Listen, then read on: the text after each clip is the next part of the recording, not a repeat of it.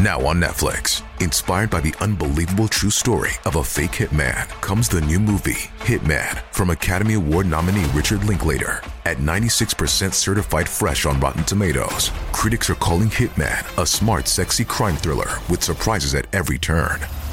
Starring Glenn Powell and Adria Arjona, Hitman. Now playing on Netflix and in select theaters. Rated R. You know, this whole thing started for me again when I was younger. It's not just like you hear a voice in your head, like where there's a question about it. Like you feel it through your entire body. And this is something we can call like a telepathic lock on. So I heard he can see us. And, you know, as I heard that, I saw this almost what you can call a shadow entity, but it was almost scintillating, like it had a mild glow to it, and it collapsed into an orb. So I get in my car, and within a few hundred feet of me driving, right in the sky, right dead center in the sky, there's just a fireball there. And in my mind, I think, holy shit, that's a UFO. As soon as I think that, it starts to move. The crash occurs, and all of a sudden I'm face to face with this, like a light being, right? For whatever reason, the first impression that I got when I saw this entity was that it was not separate from myself. I saw the past, the present, and the future kind of as like one thing. And then right after that, it flipped into me being above the scene of the accident. And I'm thinking, so this is it, huh? Like I'm thinking that I'm dead. And I was just I was totally cool with it. Like I felt totally at peace. Just like there wasn't like a regret or a care, like, oh no. It was just like totally fine. It was like the most blissed out thing, equanimity. I just felt perfectly at peace. There's a whole other system of government and bureaucracy that is 100%. Going on and has been going on for over 100 years on this subject that has compartmentalized itself in such a way as to keep it from scrutiny from those people that believe we're living in an open, transparent democracy. When they learn about this and they learn this is true, and when this is publicly acknowledged officially, is not that other entities exist and they're interacting with us. Yeah, that's kind of like, wow, that's amazing. But they have to come to terms that they've been lied to, right? Their government lied to them intentionally to keep this away from them. So what else? Somebody's fucking watching us. We're being watched by a higher intelligence, and what the hell are they thinking we're doing? Hey, this is Matt Cox, and I am here with James Iandoli, and I watched him on a podcast the other day, and he's got a really interesting UFO story and kind of an I'm going to say alien interaction story, but I could be wrong on the specifics of that. So I'm sure he'll correct me. So check out the video. I really appreciate it. You know, this whole thing started for me again when I was younger. And, you know, these experiences, I don't want to say like necessarily that they were alien, right? I don't know exactly what they were. But my early experiences happened when I was just a kid and like literally in my room. And, you know, the whole way it started was what is kind of like jarring, right? Because the first instant I noticed anything was I heard a voice, like, and it's not just like you hear a voice in your head, like where there's a question about it, like you feel it through your entire body. And this is something we can call like a telepathic lock on. So I heard he can see us. And, you know, as I heard that, I saw this like almost what you can call a shadow entity, but it was almost scintillating, like it had a mild glow to it, and it collapsed into an orb. And I was absolutely frightened, you know, because I'm maybe 5 or 6 years old when this is happening. And I literally just, you know, put the covers over myself and I'm trying to hide. That happened maybe a dozen times when I was younger. So because of, and other than that, I had spontaneous, what people call out of body experiences. And, you know, back then I didn't associate the two together. They just seemed to be different experiences. In retrospect, now looking back after I've been involved in the research for so many years, there actually seems to be a connection to all that, like all these experiences. So can I ask a question real quick? So when you're 5 or 6 years old, like, was there any interaction or contact other than them just saying he can see us? I heard it's really hard to explain. I heard, like, it almost sounds like gibberish, but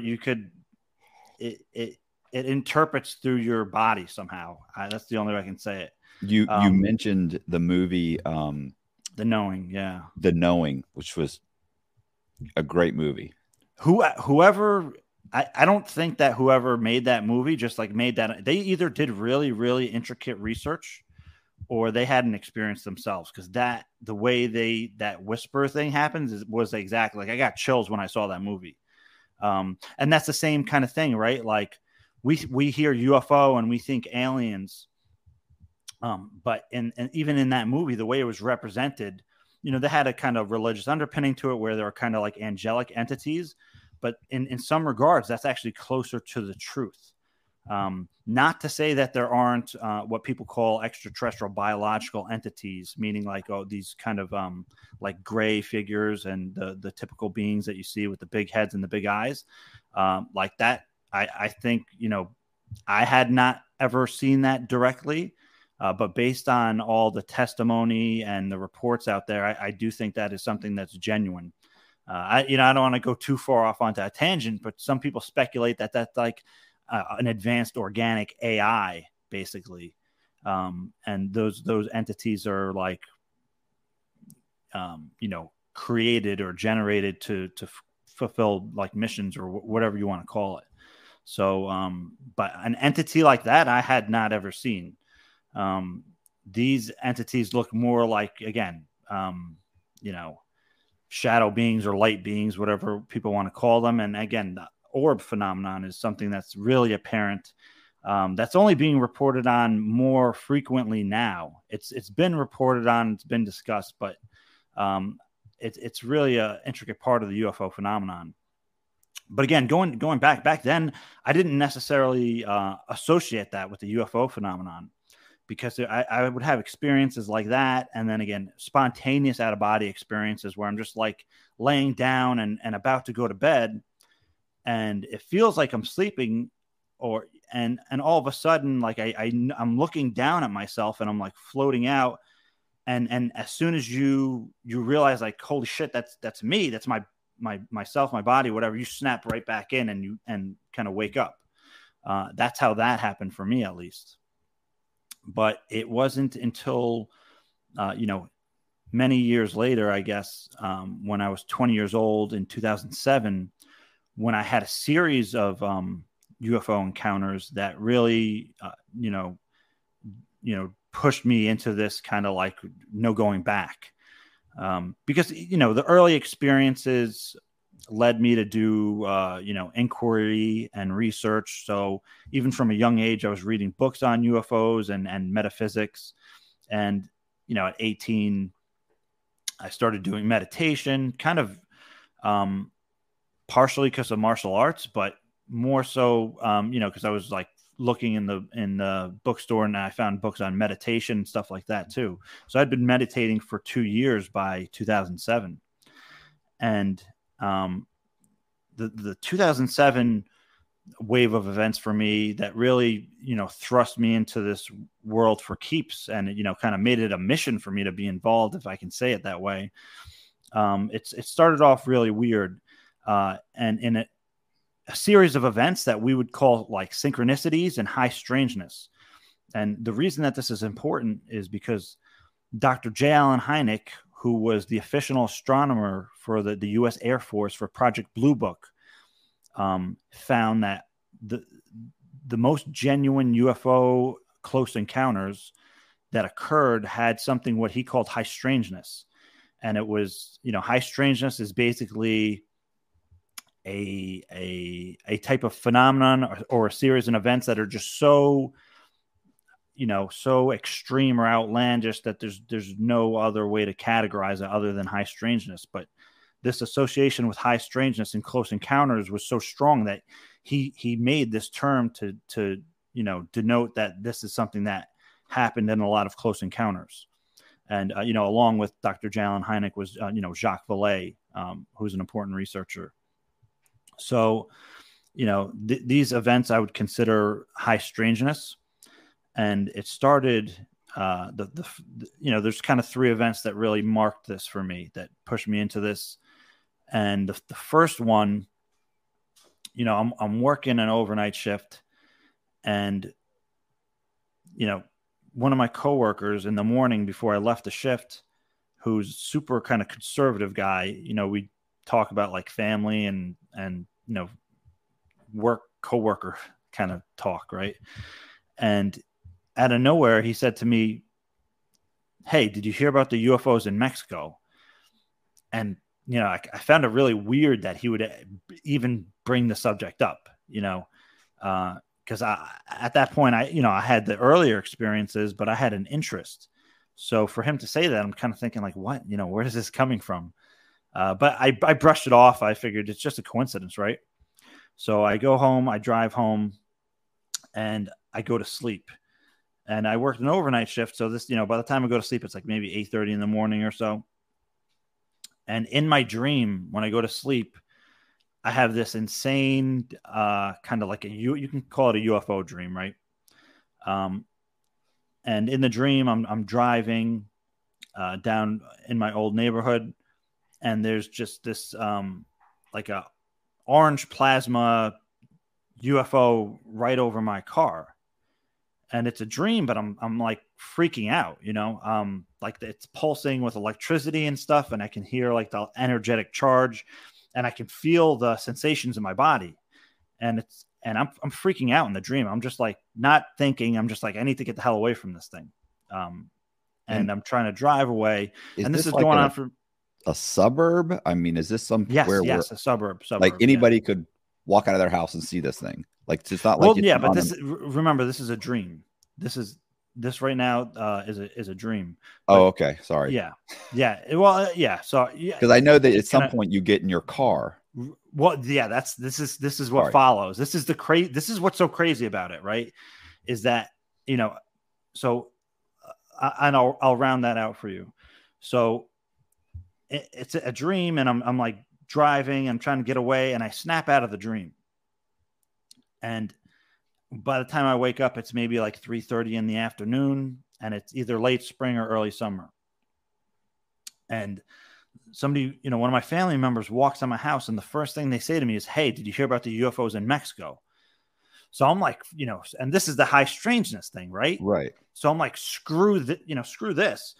And, the reason I say high strangeness, because there's no way in hell that you're going to have that series of events take place as a coincidence, right? And I've spoken to different researchers about it, and I don't know whether that dream was something that the UFO phenomenon basically placed into me, right? Like, did they make me have the dream, or was it some kind of precognitive event? And I don't know I don't know, right. And so when I the family member said that to me, and I'm like, okay, screw this. I need to just go. And there's a Chinese place down the street from me that I used to always go to. So I'm like, I'm going to go get some Chinese food and just like relax, because this is kind of bullshit right now. So I get in my car, and it's 3:30 in the afternoon. Maybe it's broad daylight. And I start driving, and within a few hundred feet of me driving, I'm looking, ahead of me, right? And right in the sky, right dead center in the sky, there's just a fireball there.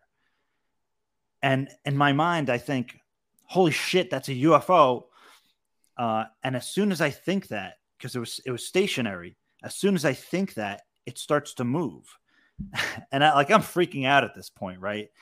And it's like the fireball in the sky is like amazing, right? But what really did it for me, what really hit me so hard, was that the series of events that led to it.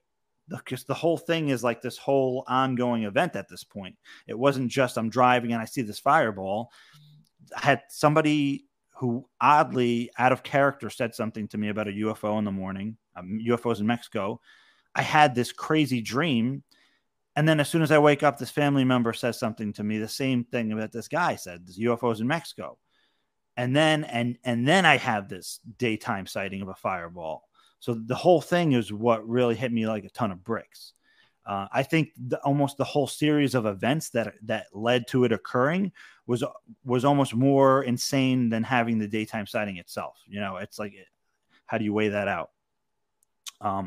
So I was, you know, I tried to chase the fireball. You know, it was moving. It was kind of just moving across the sky, gliding across silently. And it eventually got out of my sight. I wasn't able to keep up with it.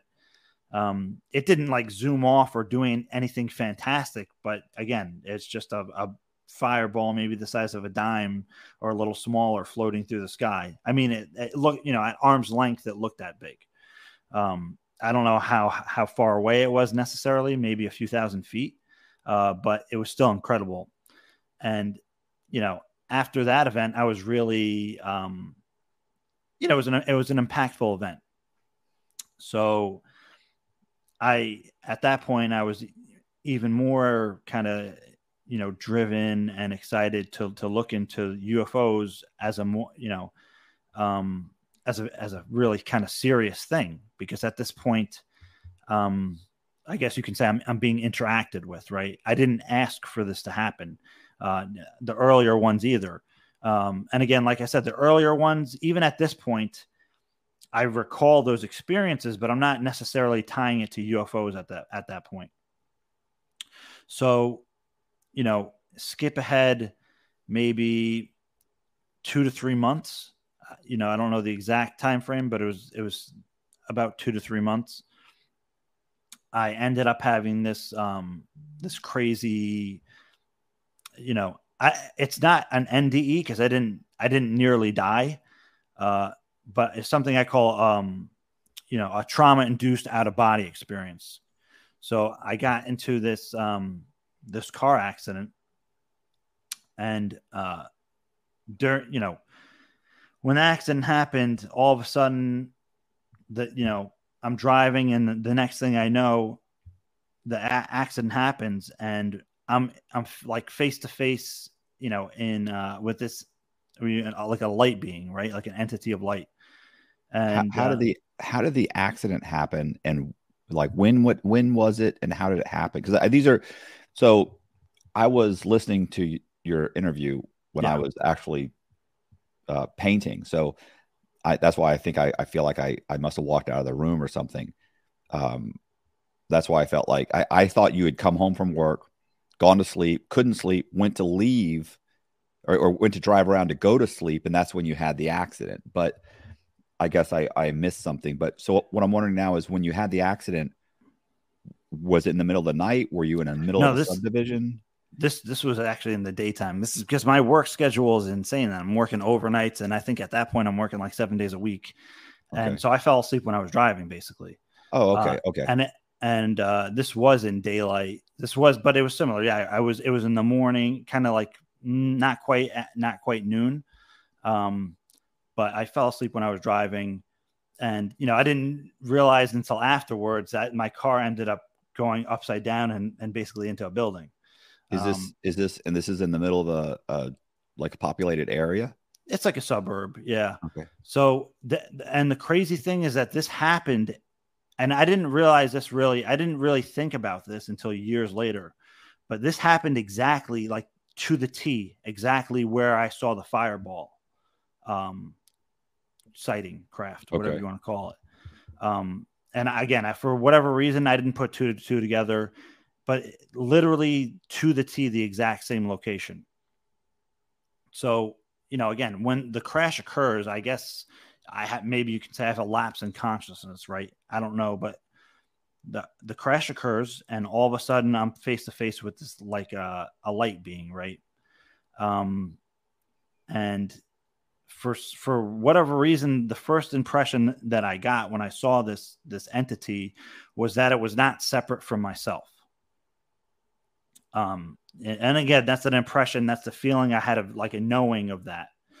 And I heard this entire like crystalline orchestra. It's like, I guess like if you imagine being in heaven or something and hearing that like kind of angelic music, that's what it felt like. Right. And I'm not, mind you, I'm not like religious in a sense. Like you can say I'm spiritual because I'm doing meditation and I'm into those kind of subjects, metaphysics or whatever, but not religious. And I heard, a voice say, God is all there is, ever was, and ever will be. And, for whatever that means. And all of a sudden it flipped into, I guess, like a different thing, right? Where I saw, I can try to describe this as much as I want and never comes out exactly how I perceive it, I guess, is that I saw the past, the present, and the future kind of as like one thing. And then right after that, it flipped into me being above the scene of the accident. And I'm looking down at the accident and I can see my car. I see an ambulance. I see the building. I see the street. I see the whole thing. And what's crazy is that my point of view of where I'm looking down was exactly where the fireball was when I had seen it. And again, that's not something I didn't put two and two together. Like that's not something that automatically hit me. I didn't realize that for years after until I was telling a researcher, doctor, one of the stories years later. So that event like was extremely profound for me because, even though it wasn't like a true near-death experience, I felt like I had, escaped the claws of death. Basically, I was like, wow, like I could have died if I did, if I somehow had hit my head the wrong way or whatever. So after that occurred, I was just like so grateful even just to be alive at that point. And, add on to it the experience, right? That I had was, I guess transformative in a way because when you have snap back into your, like you're looking down on yourself. Did you suddenly you're back in the vehicle? Sorry. Yeah. So when I wake up, I'm in like the ambulance basically. And I'm like, holy shit, I'm alive. But even when I was looking down at the accident, one of the craziest thing was like, I was conscious, right? Like in my awareness, I might not have been in my body, but I was aware. And it's not like I wasn't being like pulled through the experience where like I wasn't conscious of what's going on because I'm looking down at the accident and I'm like, I'm thinking, so this is it, huh? Like I'm thinking that I'm dead. And I was just I was totally cool with it. Like I felt totally at peace. Just like there wasn't like a regret or a care, like, oh no, it was just like totally fine. It was like the most blissed out thing, equanimity. I just felt perfectly at peace. Right. And then I snapped into my body and I'm like, oh my God, like, holy shit, I'm alive. And I'm in the ambulance. So, the next day, because I wanted to do MRIs and scans and whatever, make sure I didn't have like internal bleeding and all that. So the next day I get home and I'm just like super grateful to be alive. Right. And I'm still like, I feel different physically. Right. Like, and I hate to use words like this because it's going to rub people the wrong way, but like energetically, right. I literally feel different, like a different frequency in my body, if you can say that. Right. But I'm just super grateful to be alive and I'm like just cleaning my room, whatever. And this ends up being the next day at night and how this whole chain of events occurs. And as I'm just in my room or whatever, I hear it's not even just like I hear a voice, just like when I was a kid, I hear a voice, but I can feel it through my entire body. And it says, come outside. But the crazy thing about that is people call it a download, right? Or again, we can say it's a telepathic lock on. because as soon as I hear the voice, it's not just that I hear or I feel the voice. I got like this whole like a package of like information, if you want to call it that. But what I mean by that is there's like all these sensations. I get like this Kundalini experience through my body, and I see these two entities. Again, this is in my mind that I see it. Like, right, my eyes are open and I can even see everything around me like normal, but there's like an overlay of these two entities. And, I hate to say this because it's in the UFO literature and it sounds hokey or whatever, but I saw, a male and a female in these kind of like almost grayish blue spacesuits, blonde hair, blue eyes, what people call Nordics or tall whites or whatever.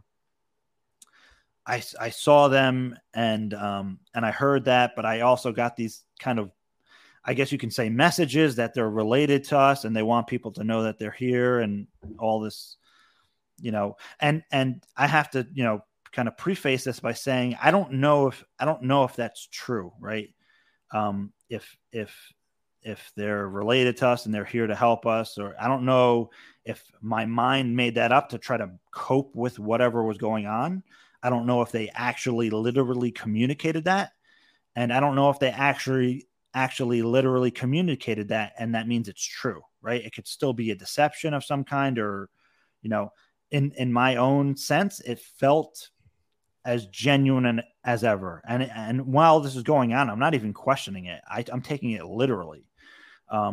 So again, it said, come outside. Right. And as soon as I heard that, I just instantly, like, there's no second thinking it. I just ran outside and I get out the door and there's some, like, tree coverage over when you walk out the door. So I get past that and I look up and even before I'm looking up, I hear this hum of this, what I end up seeing is a craft that's almost like a hexagon. And it's like, vroom, vroom, vroom. And I can feel the pulsing when it's making that noise. And I have this almost like a Kundalini experience of energy and electricity throughout my entire body.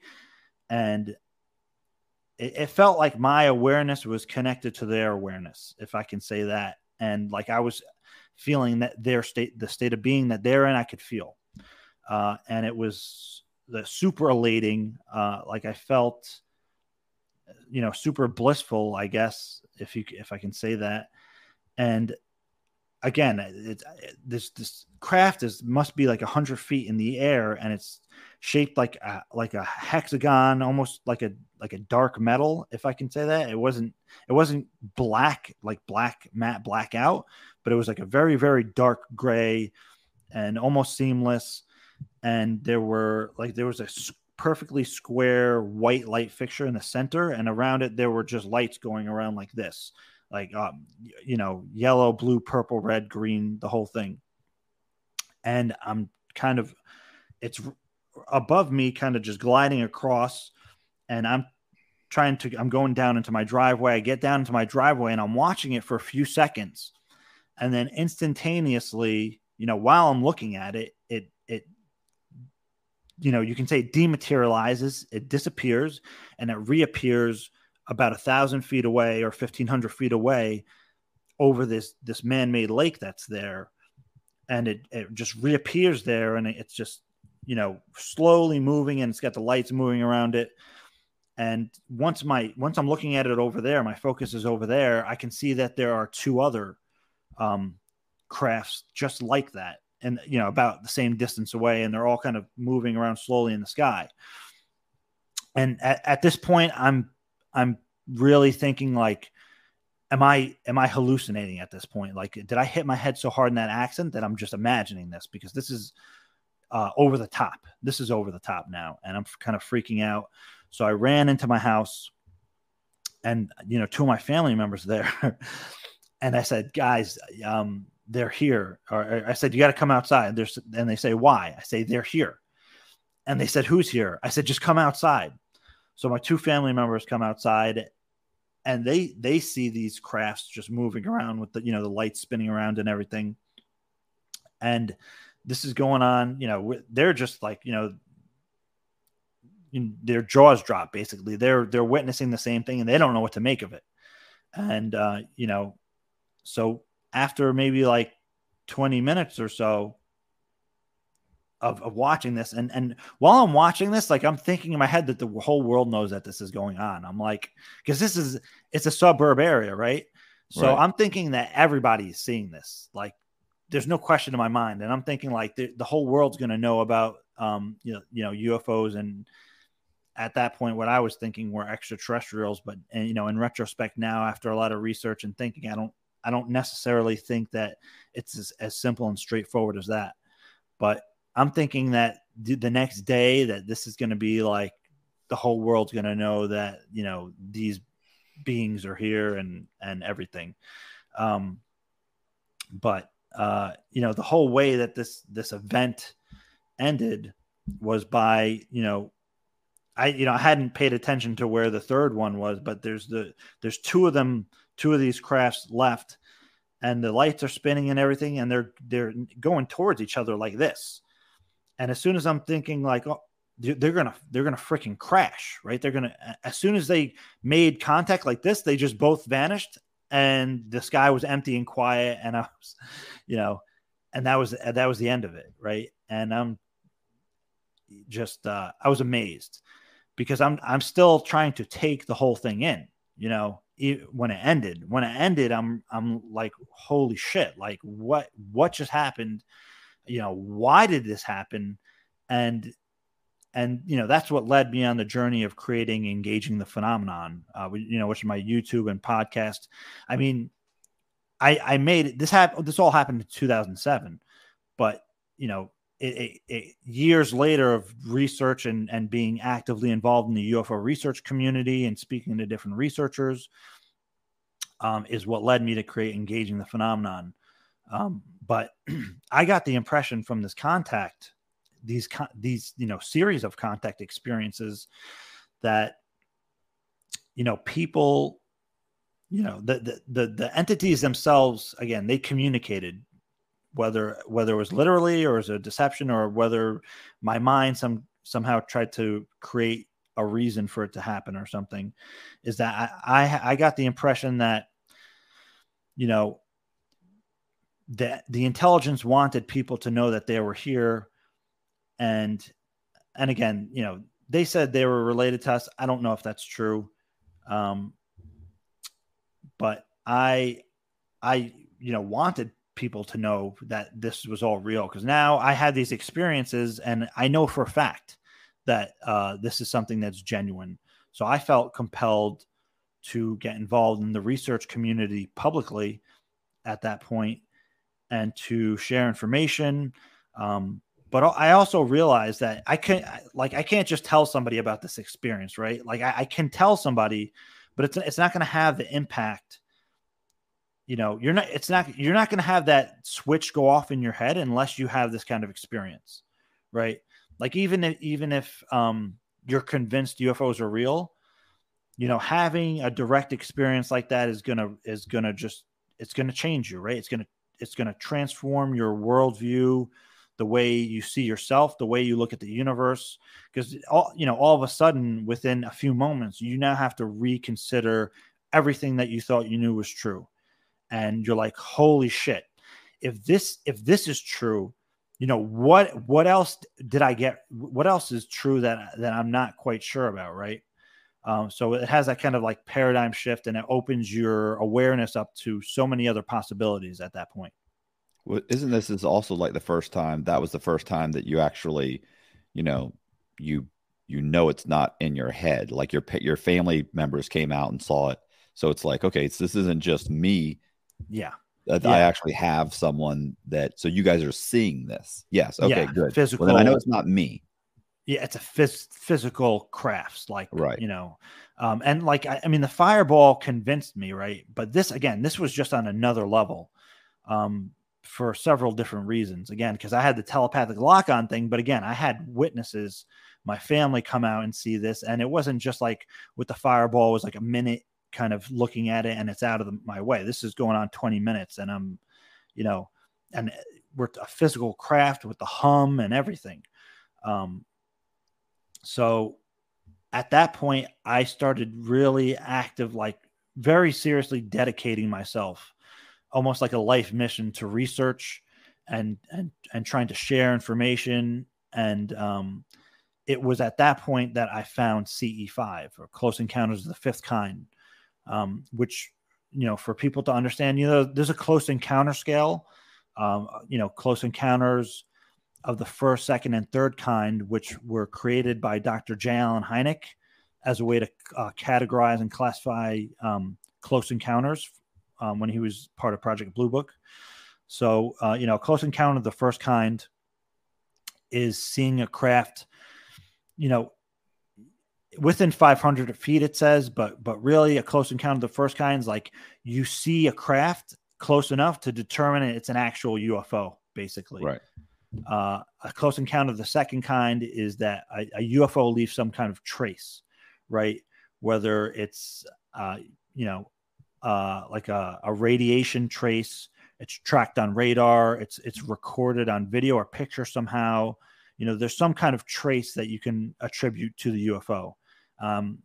And then the closer encounter of the third kind is if you have if you see an entity, right? If you see an occupant of a UFO, like in the movie Close Encounters of the Third Kind, that was done by Steven Spielberg, that's a close encounter of the third kind. A close encounter of the fourth kind, which Dr. J. Allen Hynek did not create, somebody added to the scale, is when somebody has an onboard experience or an abduction experience.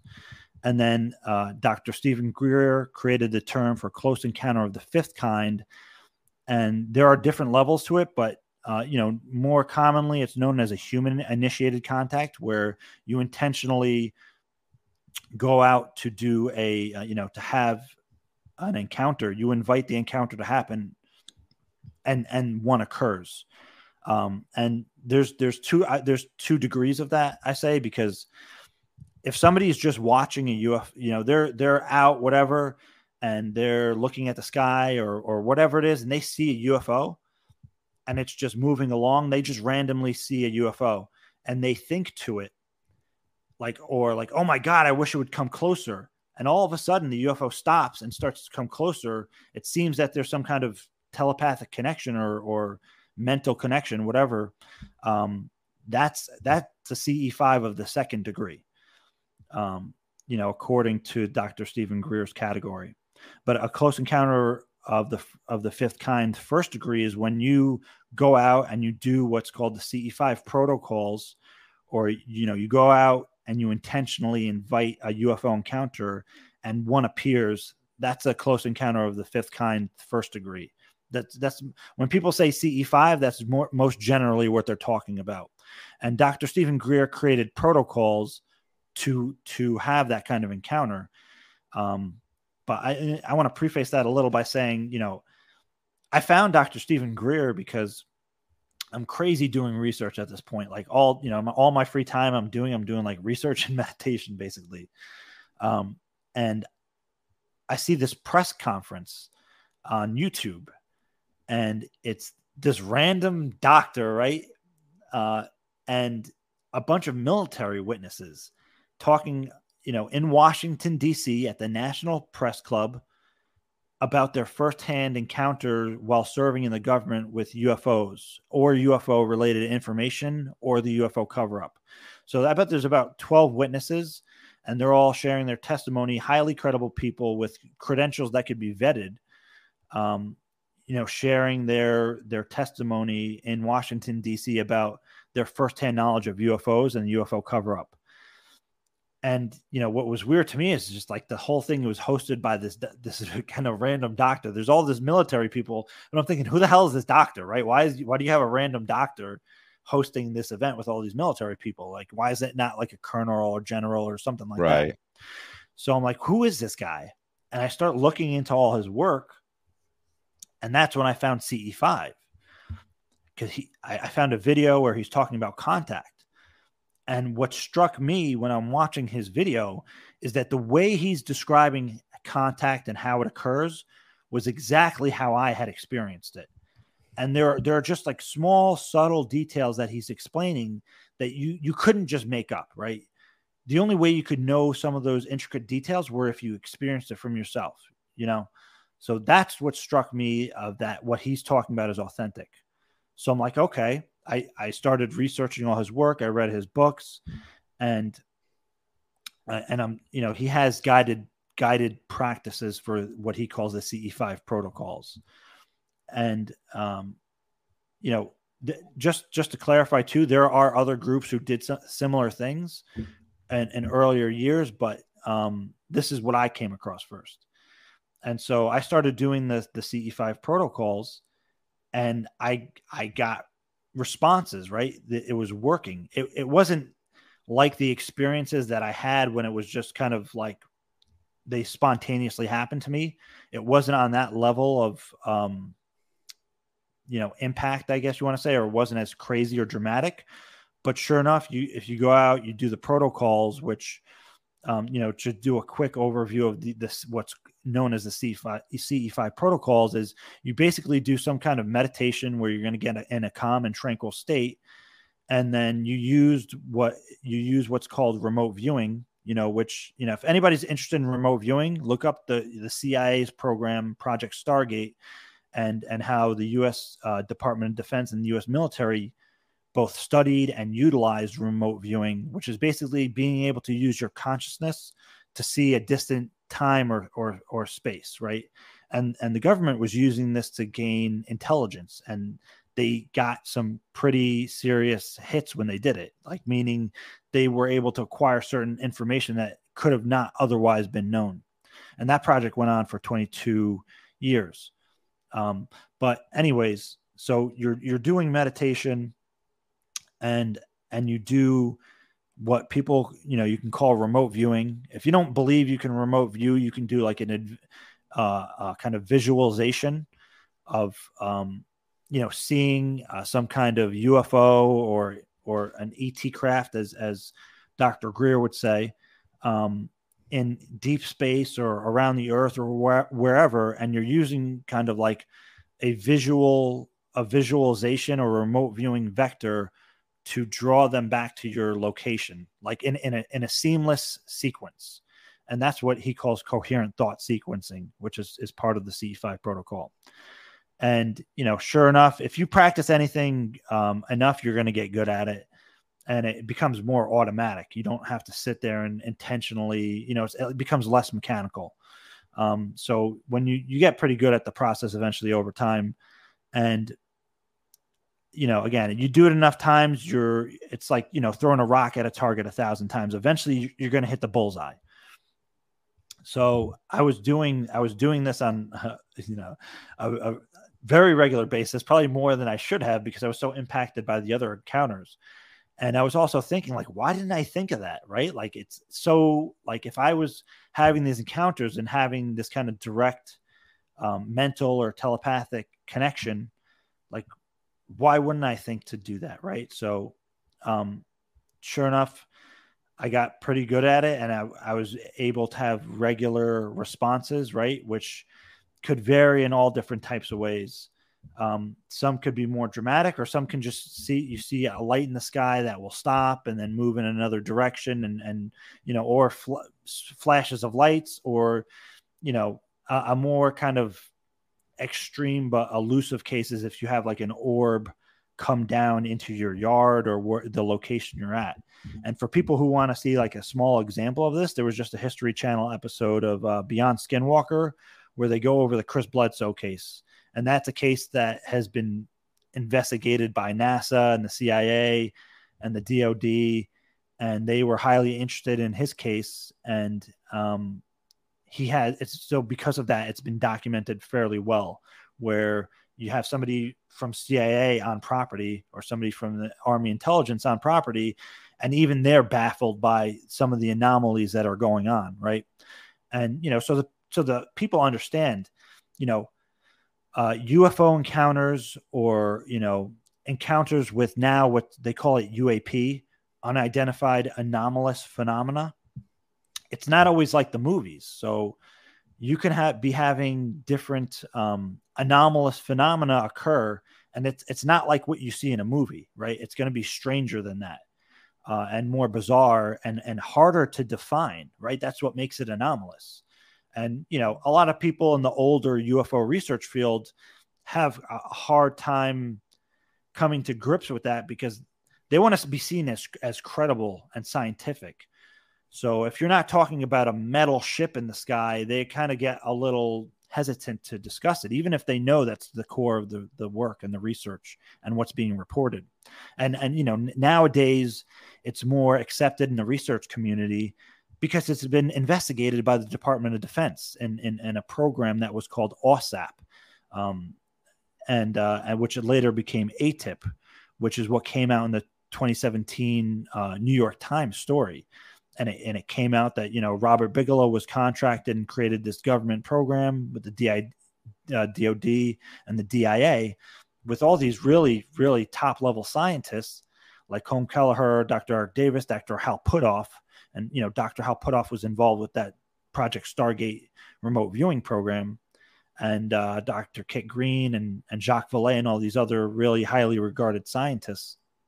The remote, I remember seeing something on the remote viewing back in the late 80s, early 90s, when during the Cold War, probably in the height of the Cold War, where they were having people that supposedly could do remote viewing, and they were trying to have them place themselves in Soviet military facilities, right? Like it started at military. Absolutely. Were military applications, and where they wanted them to, can you go into this building?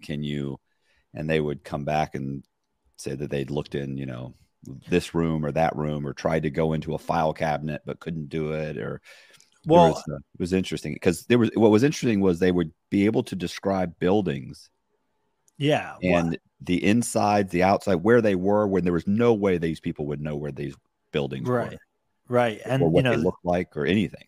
And there's an incident with a classified Soviet submarine where there's no way it should have been there, and these guys were able to track that, and it was accurate intelligence. And when they're given the remote viewing of the coordinates, they're not telling him what to look for, right? And the coordinates are not a longitude, latitude. It's just a number that represents a target. And so they didn't even the viewer that got the hit didn't even know what the intelligence community was looking for, and sure enough, he got this insanely accurate hit, which was actionable intelligence. They could now take this intelligence and act on it strategically, right? They didn't have the program for 20 years because it didn't work, right? Or it may not have been right. It may not have been perfect, but if they could use it operationally, that's why the program continued. And I'm going to argue that it still continued to this day, and it's just been stovepiped and hidden away and compartmentalized and moved, basically. Right. I was gonna say, well, listen, if the Department of Defense can consistently lose hundreds of billions of dollars, then they can be running other programs without anybody knowing, off the books that nobody's in charge of. So. Right. Well, and that's how the UFO programs have been kept. What's called unacknowledged special access programs, or waived special access programs, or controlled access programs. And the big issue with the secrecy is, how has the secrecy been kept? And it's because people in charge haven't been in the loop, right? Congress and the Senate Intelligence Committee and the Senate, they haven't been kept up to date on this. They're blocked out of the programs, and that's why now we're seeing the public reaction from all this. Yeah, the other thing I was thinking about when you were talking was the descriptions. Like you're saying that when people are describing these events, and they're whatever Operation Blue Book, or whatever the people that are going out kind of collecting this information to do these investigations are kind of blowing off anybody that doesn't specifically state it was a craft. It was clearly a craft. But the problem is that they're looking at like you said, a very tangible, this must be a craft, this must be like a ship, this must be. But the truth is, because that's just how they're conceptualizing, this is the only thing it could be. But the problem is, if you could communicate with an ape what's happening, and ask an ape how to describe what's happening in the zoo or in the jungle or with humans, or they would never be able to describe it. They would describe it in a very rudimentary way to the best of their abilities, because the truth is they don't really understand what that vehicle is. They don't know what a bus is, what a plane is. They don't know where this food is coming from. They don't know what these things are. They would have to describe it in the limited, with their limited capabilities. So they're going to get a very, very rudimentary explanation of what's happening. So for us to sit here and try and conceptualize what we're seeing, we have a limited vocabulary, a limited understanding, and we're seeing things. And, just like you said, like, you don't really know what you're seeing.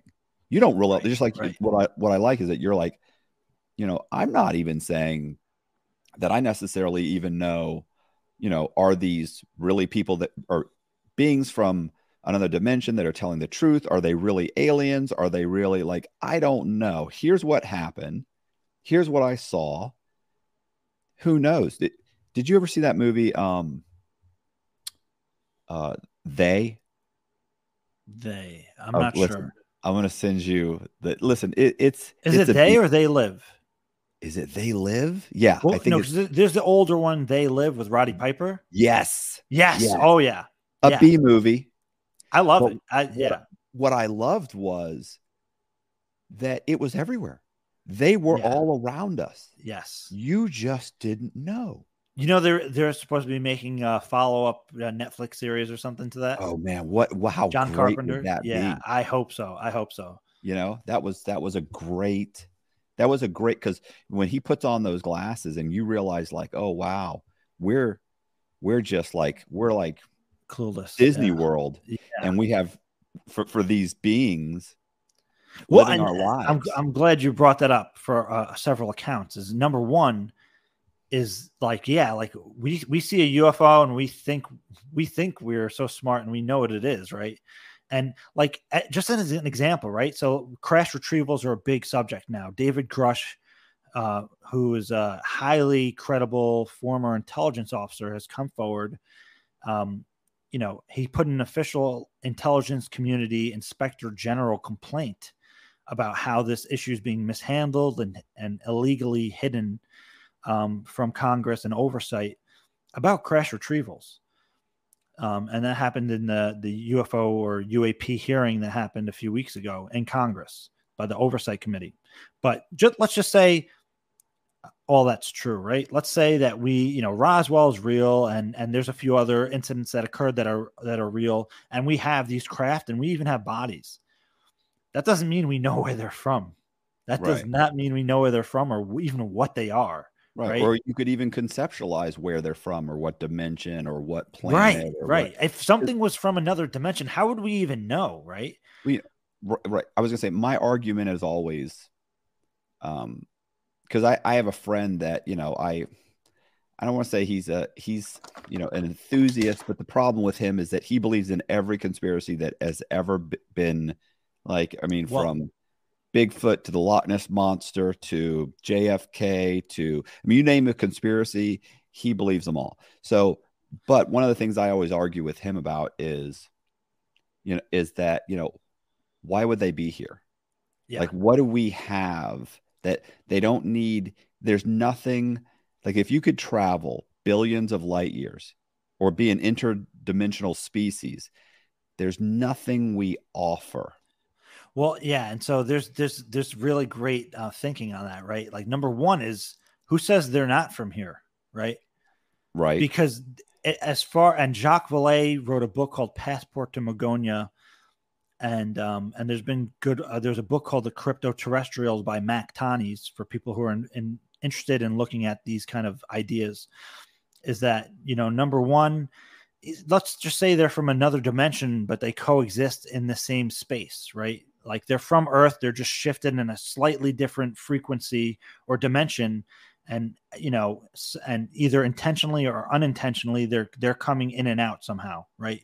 Maybe their technology is just so advanced they can interface with our dimension or frequency, and maybe there's certain spots on the Earth where that wall between dimensions is thinner, like what people argue for, Skinwalker Ranch and Mount Shasta and those kind of, Catalina Island. and these other areas where there's high activity, right? Or, there's, Dr. Hal Puthoff, who was, helping with that remote viewing program, wrote a paper called the ultra terrestrials, which is a hypothesis for, maybe the origin of the UFO intelligence, what some of the possibilities are. And, Mac Tani's crypto terrestrials are saying, actually, they could have been here the whole time, and they're just making us think that they're from space. So we're looking out there, and really the whole time, they have been coexisting with us for thousands of years in some kind of hidden way, whether they're using technology to mask themselves or they're living in the oceans, because Richard Dolan's coming out with a book called The USOs, right? But all these Navy encounters are by the water, right? Yeah, there's way more surface or coverage underneath the ocean than there is. We know less about the ocean than space, Right. And so if they are so advanced in technology and they're able to somehow hide in the water, or maybe they're a civilization that came here thousands of years ago that just have an outpost. Did you see the movie The Abyss? I did not. My friend keeps telling me to watch it. I got to get around to it. Yeah, it just comes out of nowhere when you see the whole movie, and at the ending, it's like, wow, this is. I didn't see it coming. Yeah. So it just turns out that the ocean bed is just, that's where they're living. There's massive, massive cities down there that we just don't have any idea. And the only reason they even make contact is because we're kind of exploring the abyss. Yeah. And they're like, yeah, we better go ahead. Okay. We better go ahead and say what's up. And I didn't read the book yet, but there's something called Chains of the Sea, and apparently it's kind of tied to that kind of idea. And one of the people who put that forward as a theoretical was Lou Elizondo, right? And that's the intelligence officer, that counterintelligence officer that came out and spoke to the New York Times and disclosed the program ATIP, Advanced Aerospace Threat Identification Program. So it's not just like UFO researchers are speculating. There's also people that are in the intelligence community that are also proposing some of these kind of ideas. When you said like kind of that I was thinking about Interstellar. So I guess you didn't say this. I was thinking about Interstellar. Did you see you saw Interstellar, right? Yeah. That was great. But what was great is that it was like, this isn't an alien species. This is just us, right? Communicating. These are fourth, fifth dimension, or us in the future, living in different dimensions. Yeah. And then I was actually talking to my buddy the other day because I'd watched a program on Mars, and I'm always watching stuff. I'm always playing stuff in the background. And while I was listening to it, they were talking about how in the future, they said, once we're, an interplanetary species and humans are being born on Mars, they said we'll become a 2-species race. Yeah. Where they said, because think about it, they said they'll be taller, thinner, less bone density, less muscle mass, so all of these things, that they were saying that, 2,000 years in the future, humans, that Martian species will look so vastly different from us, even though they're human, right? That they would essentially be aliens to us. And if they were to, what I'm saying? And what happens, who knows what happens in the evolution of that species.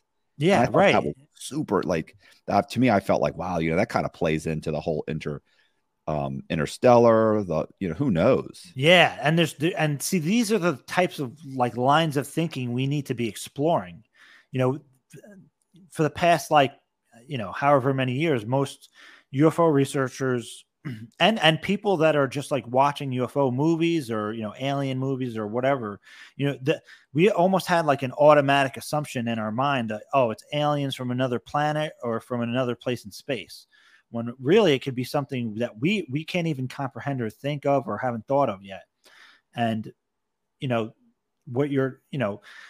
there's a guy named Dr. Michael Masters, and I think he's an evolutionary biologist professor, and he has a theory called the extraterrestrials, which is saying like they're basically time travelers. And it's, this could be us like 100,000 years in the future coming back. And that would explain why they're somehow not the same as us, but similar. Like the chances and the odds that they would have a head, 2 arms, 2 legs. But that is reported so frequently in all the literature of UFOs and contact literature and experiencer literature. And they want such limited contact with us. Like, you don't want to alter the future. Right. You know? And also, for, people who report that there's DNA taken and stuff, things like that. Like, why would, so those ideas I think are a good direction rather than just assuming that they're just extraterrestrials from outer space. I mean, however, I still think that the ETI, the extraterrestrial, or the ETH, the extraterrestrial hypothesis is, we should still keep that on the table. And, I have to say that, based on different encounters that I've had, the ones that just happened to me and during CE5, because I've done the CE5 stuff, hundreds and hundreds of times, over thousands of hours. And during the different kind of interactions or what have you, I don't think it's all the same intelligence that's responsible for what we call UFOs or UAP, unidentified anomalous phenomena. It seems that there's different things that are going on, people report different types of entities. And, even in stories of like crash retrievals and, there's different types of crafts that are sometimes reported. Sometimes there's a triangle, sometimes there's a disc, sometimes there's a cigar shaped object. Sometimes there's what we call a craft or vehicle, but it's made of light or plasma. There's all these different signatures. So I don't think that we're dealing with all of the same intelligence necessarily. Yeah, I have no problem I'm totally okay with not knowing or understanding the fact that I have no idea what's really happening. Right. I can look at my cell phone and a vehicle and tell you, I don't know how it works. Right. Vehicles are magic. My cell phone it's a little box of magic. Yes. So I have no I have no problem admitting that, look, I don't know what's happening here. I don't have to know. Like, I understand this is beyond my understanding. And I was thinking, like, that I will watch a program where they were saying, look, these things have been cited forever. And then even if let's assume that the Roswell crash was real, okay. So there's a real craft that was, captured and maybe, and there's a few other instances and maybe actual, if they're aliens have been actually captured, why it's always like, well, why wouldn't they tell us? Well, in the 1950s, like, if you had told the civilization that there were aliens, most of civilization is still being held together by religious beliefs. Yeah. That would have fundamentally changed. But if you slowly leak these things out and change the consciousness of, the global consciousness, because it's not like it's just happening here. This is everywhere. We're slowly leaking it out. And then you get to a point where you say, okay, I think they're ready. Because let's face it, when those tapes came out from the Navy, and that to me was the first 100% concrete evidence. That didn't do anything to me. Right. Like, it didn't change anything for me. Yeah. Listen, after I heard that, I still went to church on Sunday with my wife. We still sat there. I still listened. I still got in my car. I was like, that's crazy. Did you hear about the tapes? Did you watch that thing? Like, I'm talking to my buddies about it. We're like, what's going on? What's going on? It didn't fundamentally make me decide I'm going to stop paying my bills and I'm going to run around and become a maniac because there's no heaven.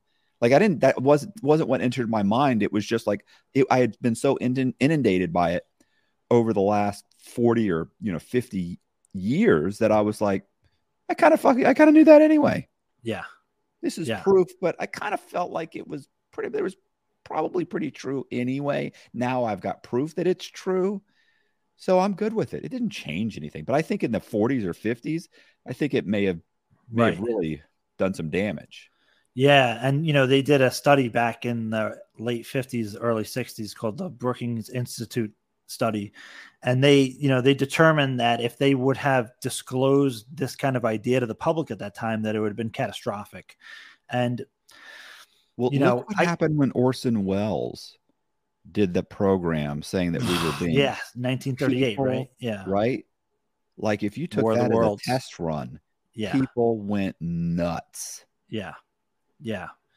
So, I mean, the way it was presented was kind of jarring too. It wasn't just like, hey, there's aliens or there's extraterrestrials. It was like, we're being invaded. It was like, quick, go buy stuff in the grocery store to live for the next, 3 months. Apparently, I think back then toilet paper would have been disappearing. Yeah. But I think there have been people. So the cover up back then was probably, again, I don't want to say justified necessarily, because we're a democracy and you have to ultimately come to a vote or a determination, right? But I could definitely see why back then, where they were like, especially you got the Cold War going on. We just came out of World War II. Like, you don't want to upset things worse than they are. Like, we're not even sure that we're on a track where we're not going to nuke ourselves, right? Right. Mutually assured destruction. And maybe they don't even really know what to say. Right. And maybe this is our one meal ticket to ensure that we're going to be ahead of the access, ahead of, foreign adversaries. Like, this is our one guarantee that we will have technology that can outdo our adversaries in a Cold War. Right. Like, you don't want to telegraph that. So, I mean, there's strategic purposes why, especially back then, why it would have been so safely guarded.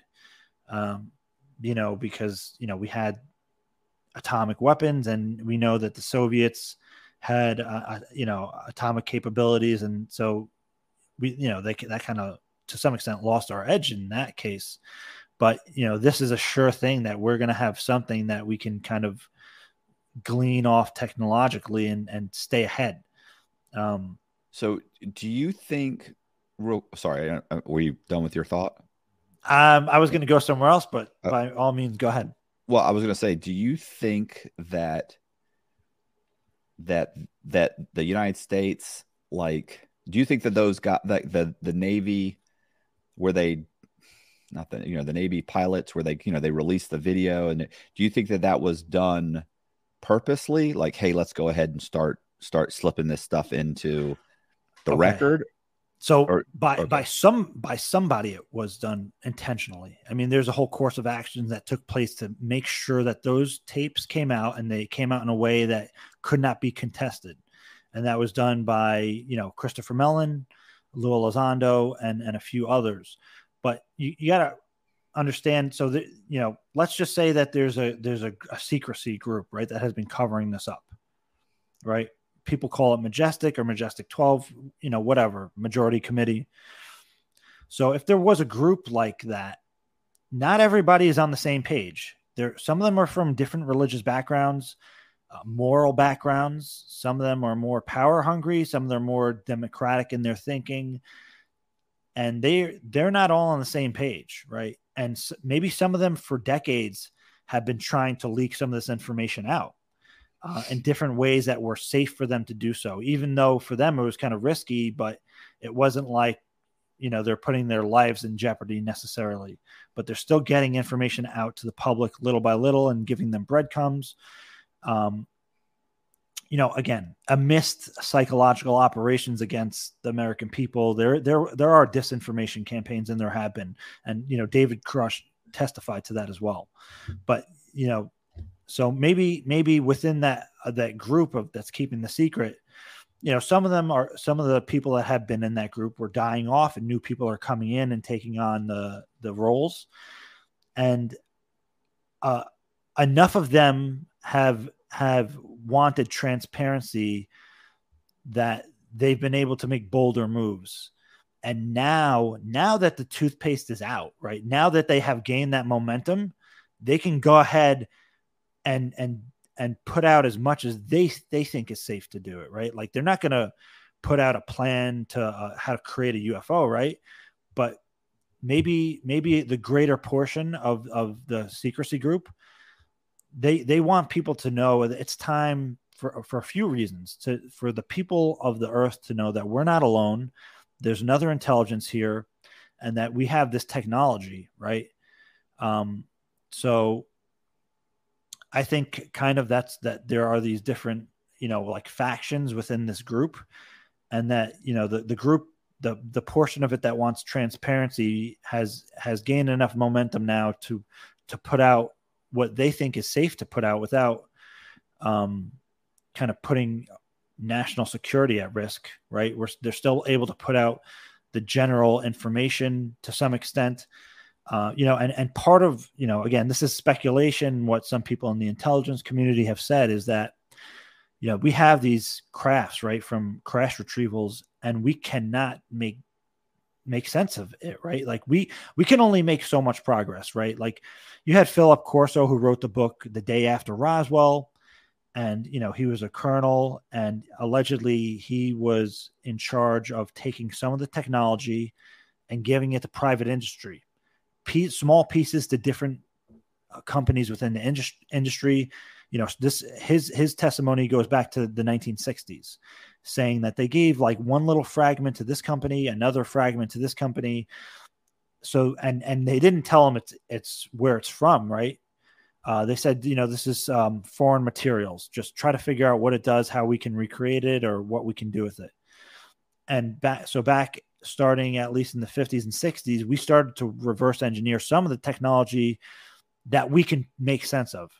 But and that's how we got, like, again, this is highly controversial, but the testimony will say that's how we got fiber optics, lasers, and integrated circuits, and like computer chips and stuff like that, and how technology kind of boomed and took off really at that time period.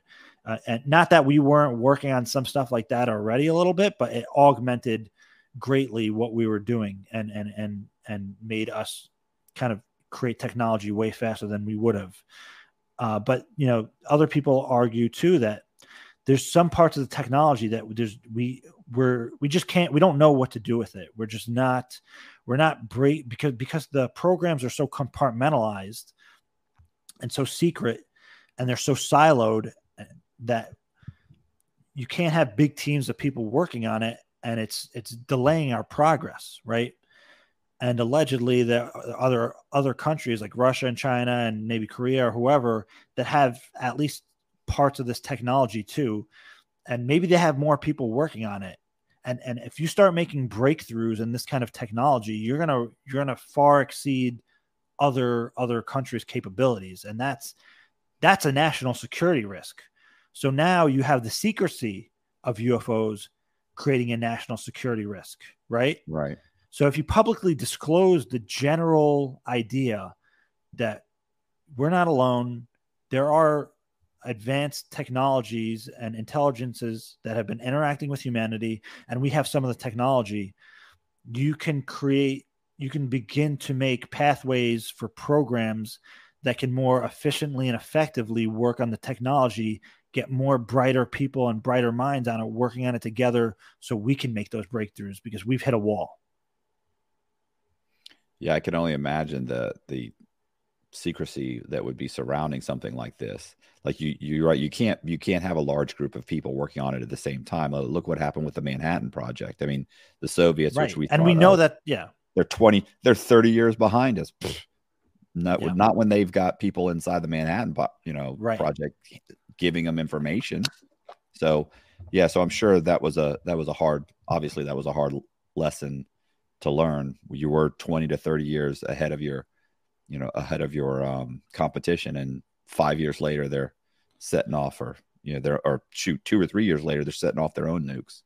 Yeah. So, and there's a scientist named Dr. Eric Davis, and he talked about how there's a way, every few yees they look at the technology, they have a program that tries to reverse engineer the technology, and if they can make sense of it at the time, or if they found new sciences that can make more advances, they do what they can. And then once they hit a wall again, they put it away for another few years until scientists come up more and evolved more and become more intricate, and we can revisit technology with the advances we made and try to make more out of it. But that was creating a problem because we're not moving with it fast enough, and we have potential adversaries that could be making advances.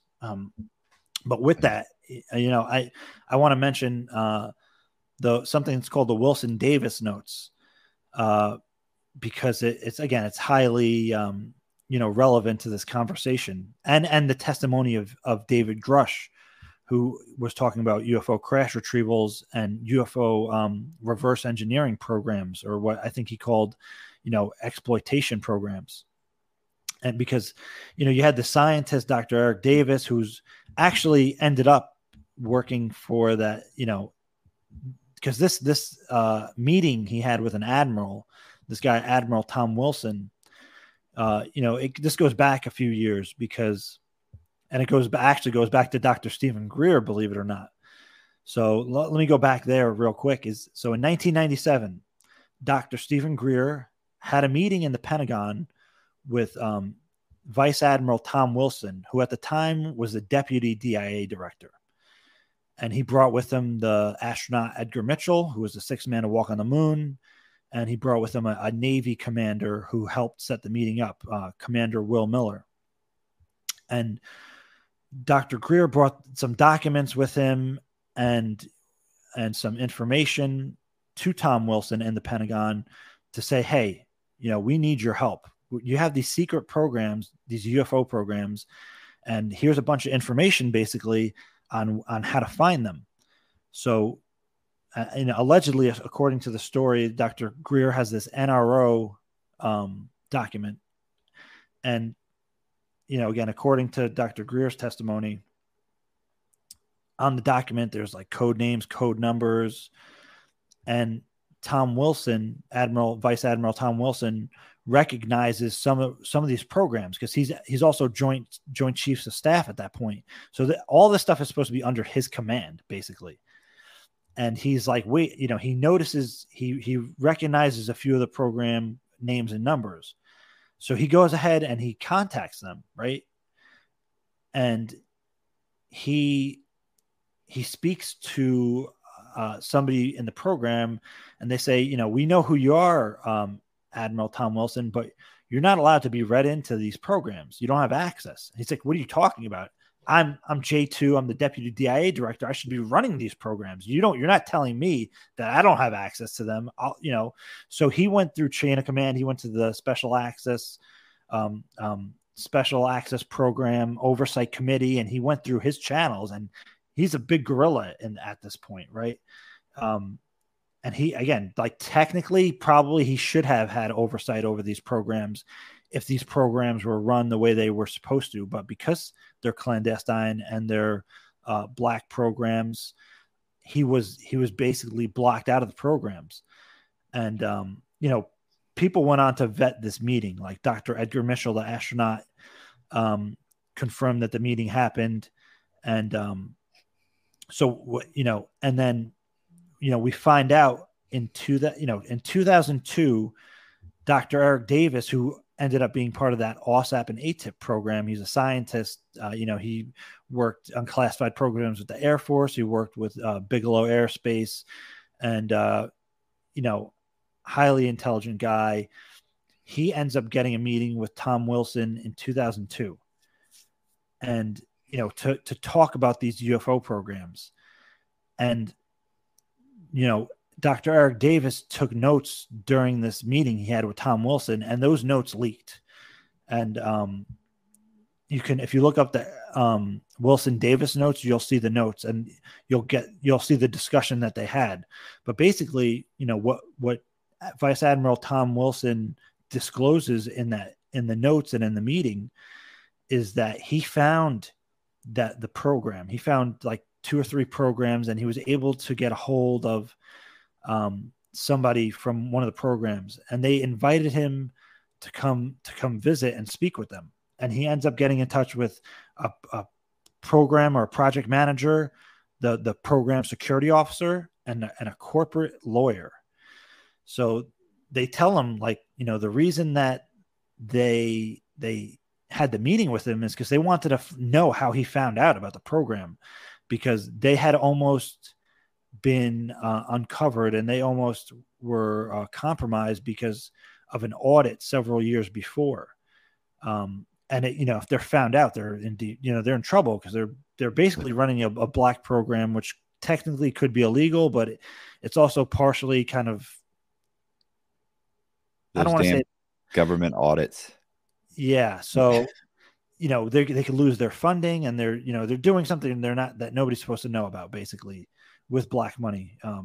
So they have the meeting with him, and Tom Wilson admits, like, he thinks that UFO is being used as a cover, but it's really like, Russian or some kind of other technology that we found.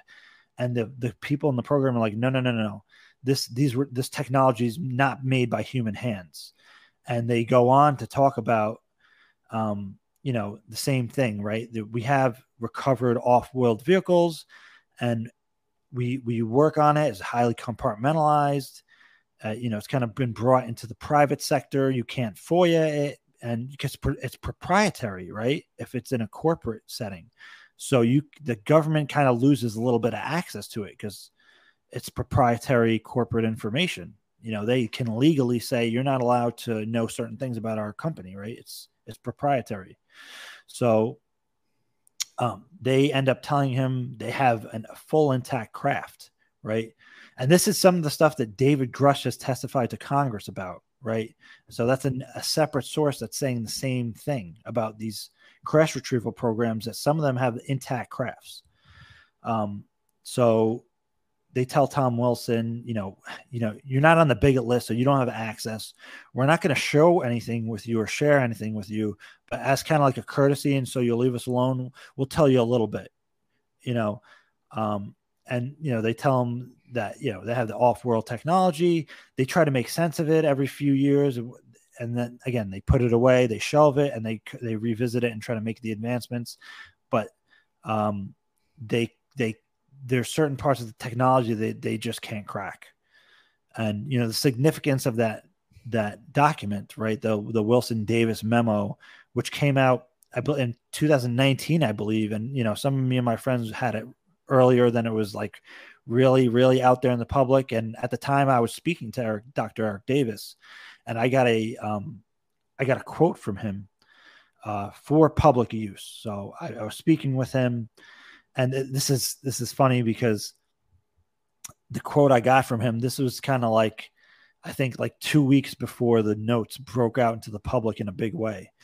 But Lou Elizondo, the intelligence officer that was part of the ATIP program, ends up going on Fox with Tucker Carlson.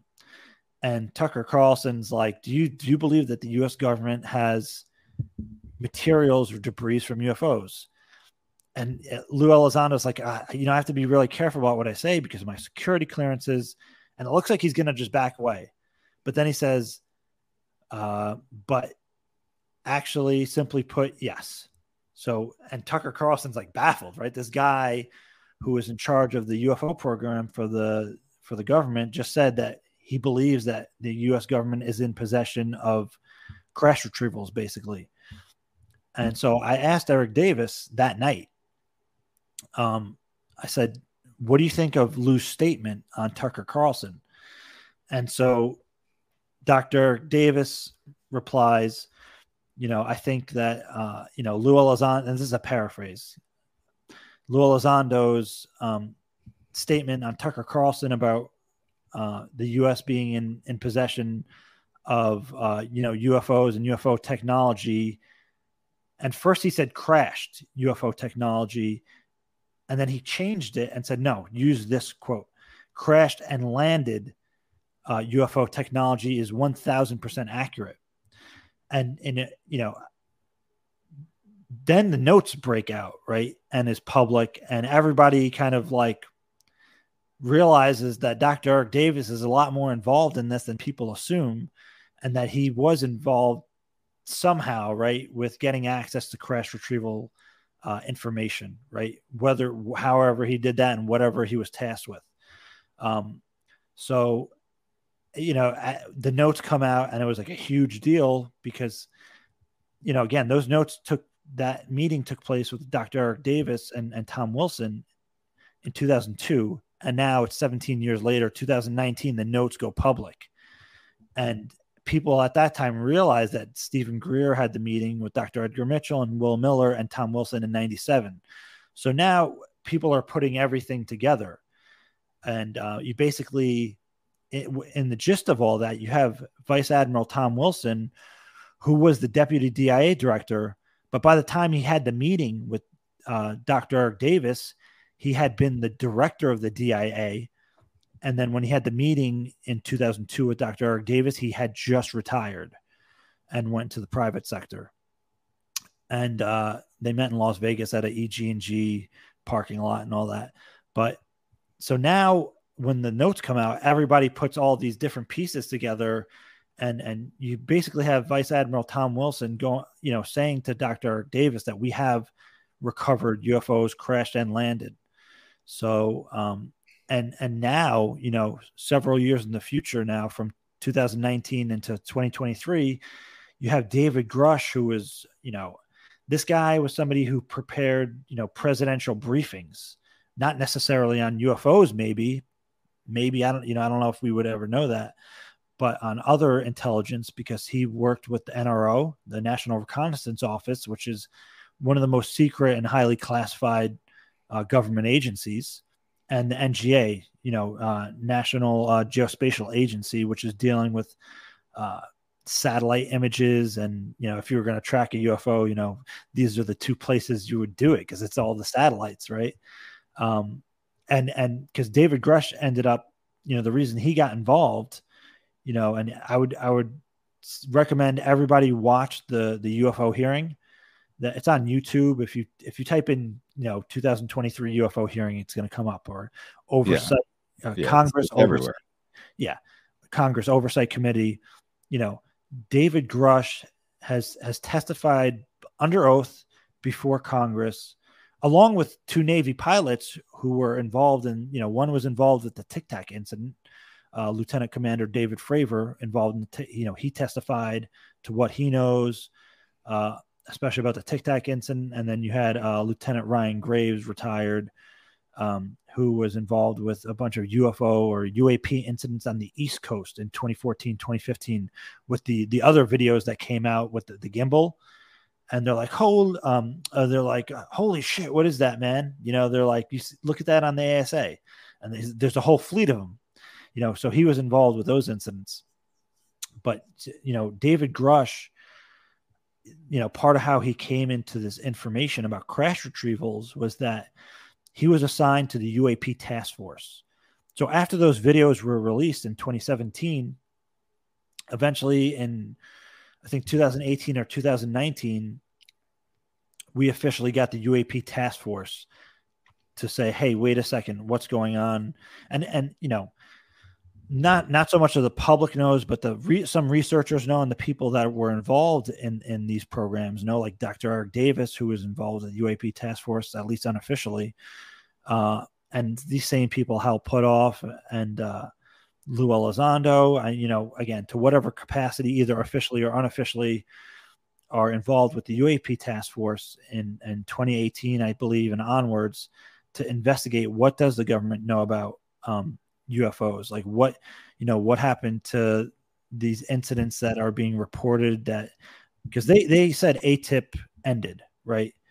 In the government said, ATIP ended in 2012. Lou Elizondo says no, it didn't, because I was the director of ATIP until it ended, and when after he left, until he left. So, and he came out in 2017 to the New York Times. So just a month before he came to the New York Times, he was the director of ATIP, and that's 2017. So that ATIP, which never really ended, morphed into UAP Task Force, just so people have a contextual understanding of the timeline. So UAP Task Force was formed, and you had Jay Stratton, who was also involved in ATIP and OSAP. I believe becomes the director of UAP Task Force.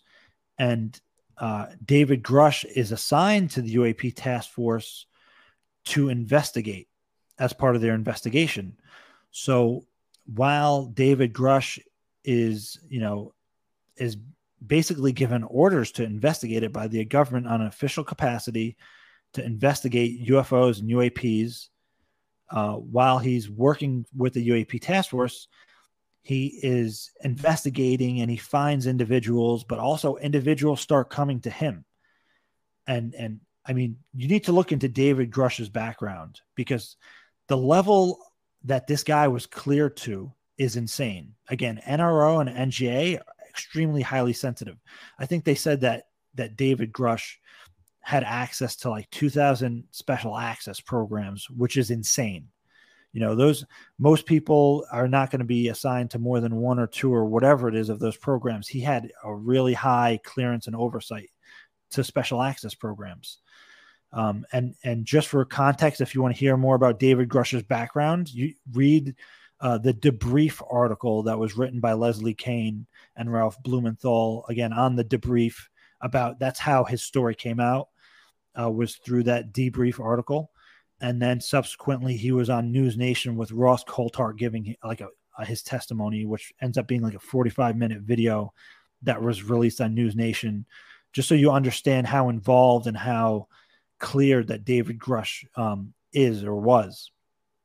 And here, you have David Grush testifying to these same things, that while he was on official duty and while he was officially tasked to investigate this, he has over, again, he found some people, and then he said people that he knew in the defense and intelligence industry for years. Like, he knew these people, and they were super highly cleared and classified people, were telling him and providing information like documents. And again, I don't know what he can publicly state, but possibly photographs and maybe videos.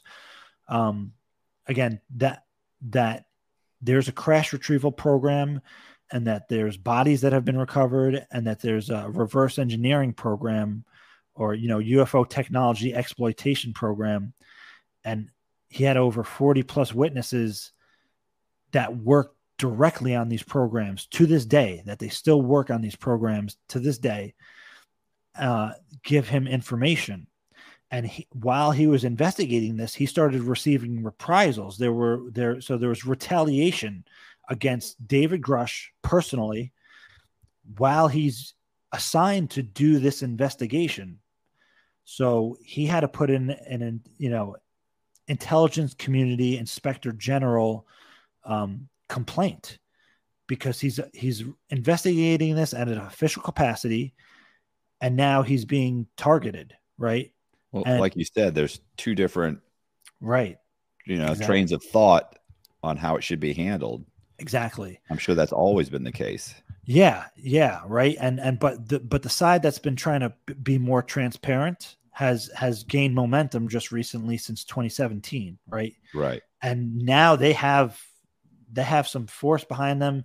I mean, now that Congress is, so from 2017, like, Congress didn't really know about all this. When that came out, it gave insiders the excuse and the ability and the bravery to start speaking to people in the Senate Intelligence Committee, in the Congress and oversight committees, the armed service committees. At 2017, they started receiving briefings from some of these people. And, we find out through David Grush's testimony, he was able to start providing some of this information to key people who, and I mean, like, if you look at the Congress now, and even if, like, Chuck Schumer recently put out language in the National Defense Authorization Act for 2024, and, he's the Senate Majority Leader, the most powerful man in the Senate. And he put out language that is saying, in the language 22 times, it says non-human intelligence, right? Right. He's not just putting that there 22 times randomly, right? Even if he won't publicly admit it or whatever it is, he knows something. He's putting that language that he's informed, right? There's other people in these committees that probably have been briefed on a very secure level and are convinced, and they're taking action. That's why we're seeing the hearing come together at all, right? We had the hearing. It's unprecedented. There's never been a UFO hearing in the history where you had service members testify. It's always been other people that are speaking to UFO evidence. This is firsthand testimony from people who are actively involved. And well, I would say, but think about it. Like, I understand what you're saying about Congress, but Congress should know. I mean, okay, certain people in Congress should probably know, but I mean, Congress is just some guy who decided they're representatives, right? Right. You know what I'm saying? People are like, oh, well, Congress is in the government. Wait a minute. Congress, they're just representatives. Like, this is some guy who, honestly, a year and a half could have been running a grocery store.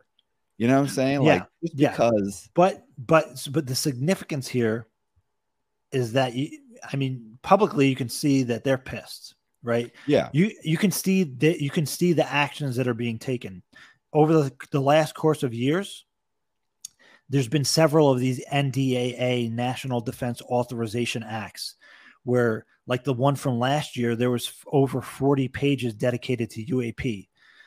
And in the language, you can see the Senate Intelligence Committee and the Congress are trying to get answers, because they've been kept out of the loop. So there are actions being taken for more transparency. You have Senator Gillibrand, who's also from New York, publicly stating, that if she came into the information that this is real, she wants the public to know. And I don't think that this is some kind of show or political move or whatever. I think because, again, you do see the bipartisan support, and you see actions being taken that where if they wanted to, they could have just all had some secret meeting somewhere. We would have never known about it and never heard about it. And that would have been the end of it. I don't think it's, I don't think it's a show. I think that these are people that genuinely just don't know and aren't being kept in the loop because they're under kind of the whole delusion that everybody's under, which is something that even you said. You're like, well, we're living in a democracy. Like, we're not living. We're a republic. We're not republic. We're a democratic republic. Right. So, there's a whole other system of government and bureaucracy that is 100%. Going on and has been going on for over 100 years, 200 years, I guess, but let's say 100 years, where it's been, let's say, well, I guess less than 100 years, maybe, on this subject, that has compartmentalized itself in such a way as to keep it from scrutiny from those people that believe we're living in an open, transparent democracy. Right. And so now that they're about to be now they're slowly being discovered, they're freaking out. Yes. Well, and see, that's the thing. And part of the thing about the secrecy, I don't think people are so shocked about UFOs, right? I think one of the hardest things that for people to realize, right, when they learn about this and they learn this is true, and when this is publicly acknowledged officially, is not that other entities exist and they're interacting with us. Yeah, that's kind of like, wow, that's amazing. But they have to come to terms that they've been lied to, right? Their government lied to them intentionally to keep this away from them. So what else? What else are they lying about? What else are they keeping secret? It flips the table upside down. Pretty much. This is probably the big one. It is. It is. I can't imagine. I'm sure there's lots of little things, but this is the big one. Yeah. Yes, for sure. And so, but then at that point, you have to question your entire view of the world, your country, everything. You have to question everything at that point. Again, for me, with the experience, it's on a very deep and personal level. But with this being publicly disclosed and what we're seeing happen, there's a few kind of key things here. Number one, this whole thing is being exposed. So the secrecy, the disinformation, how the issue was handled. So, but that also gives us the opportunity. I'm not a utopianist by any means, but this gives us an opportunity to start to get on a better path and say, if we can correct this issue a little bit, right? Like there's more transparency on it. Maybe that can shift over into other parts of government where there's more transparency, for different reasons, right? It gives us an opportunity to create change. Essentially, how far that can and will go, I have no idea. I'm optimistic. I think this is a really teachable moment. I think we can learn a lot from this whole thing. Not just, because also you have to realize, like, people are going to know now, like, somebody's fucking watching us. excuse my French. Like we're being watched by a higher intelligence, and what the hell are they thinking we're doing, right? There's going to be people who don't care or whatever, but they're going to be people like, wow, we're being observed by a higher intelligence, and they must think we're nuts. Look at what we're doing. Just look how we act, right? Like these are we're hiding stuff from our own people, essentially, right? There's people with certain amounts of influence that have misused power, and essentially it affects us all, though, right? Right. So this is a chance to realize that and potentially start to make change in better directions. And the reason I'm optimistic a little bit on that, at least, is because we've already seen some of those changes begin. And it might just right now be mostly with the UFO stuff and the secrecy stuff and UAP transparency and how oversight has been undermined. But we've already seen Congress and Senate and bipartisan parties, they have come together, work together on an issue, put their differences aside, and actually make a change. And we've been seeing that happen in real time the last 6 years, which it's pretty unprecedented. So maybe that will carry over into other subjects and issues. Maybe they'll say, wow, look what we did when we came together and tackled this issue and the changes we made. Maybe, just maybe, we can do that with other things too. Maybe, right? Again, I'm optimistic by nature. I'm hopeful. I'm not naive, but maybe that will be a demonstration of when we really need to get shit done, we can get it done. I doubt that, but I'm optimistic. I'm not naive, but I'm optimistic. Yeah. Maybe because again, and I don't think this is a overnight thing, right? I think this is a generational, this is going to take decades because now we're going to come to the acknowledgement officially soon, because in that Chuck Schumer language, it says we need a plan to disclose this to the public. Right. So, with plan, there's the kind of subtle thing of we have to plan how we're going to communicate this, which, obviously there's going to be some kind of narrative that's unavoidable. We have to acknowledge that they're not going to paint themselves in a bad light. That, why would they? But, there is a plan to disclose this to the public, at least on some level, right? Who knows what they're going to end up officially acknowledging and disclosing. I do think that the crash retrieval issue has been purposely put forth front and center for a reason. I think they are going to address non-human intelligence. I think they are going to address crash retrievals and, retrieved technologies and reverse engineering programs. I think that will be publicly acknowledged. So, beyond that, I don't know how much. I can't imagine how much further than that, because even that is tremendous. So I don't know how much further than that they'll go.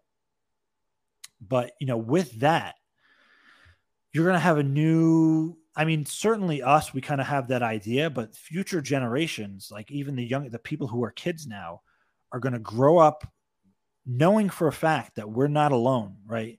That we are, despite our differences, we are one human family, right? So there's going to be generations growing up with that mentality, right? They have to, right? My personal suspicion, which could very well be wrong, is I don't think that the UFO or UAP intelligence, the others, or whatever you want to call non-human intelligence, I don't think that they're a detrimental threat to us, right? Could there be threats involved in different ways? If they were, we wouldn't be here.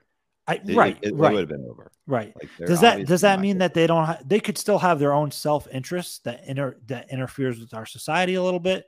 But I don't think they're looking to wipe us out, or whatever it is, right? Or take control, or whatever that case may be. I don't know that's the fact, but I don't think that's the case. Yeah, I don't think that.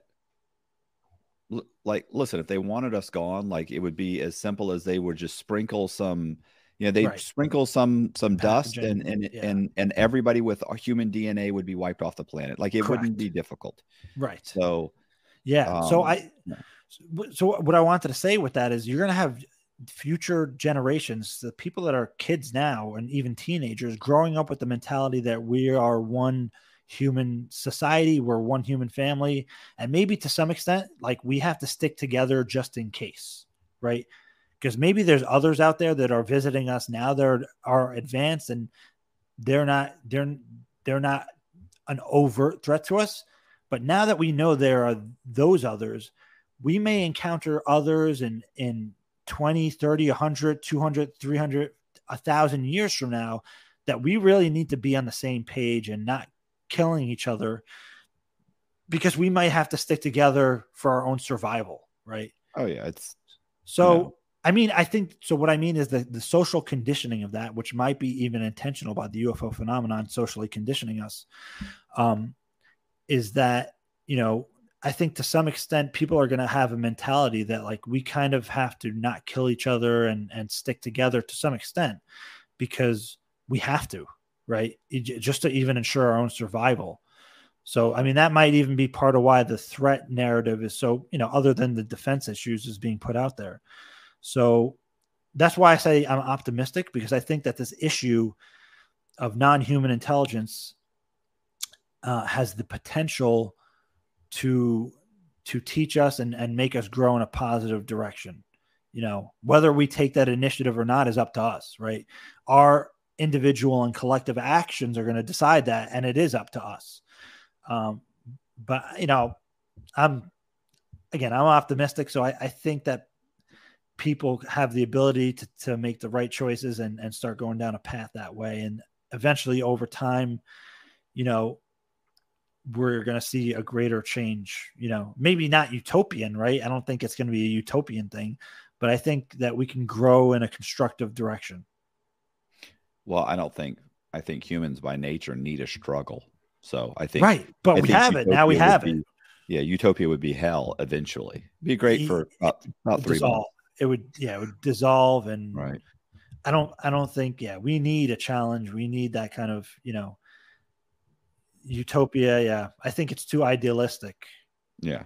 It's kind of like the Matrix thing where he's explaining. Yes. We had a utopia. Yeah, absolutely. They kept failing.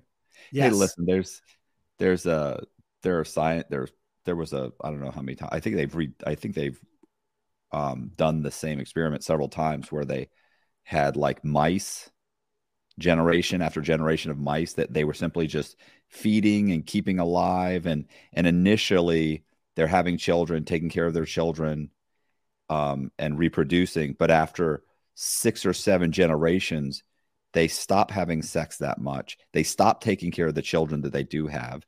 They start becoming like almost depressed. They start it's a whole breakdown of their entire society just because it's such a perfect situation for them.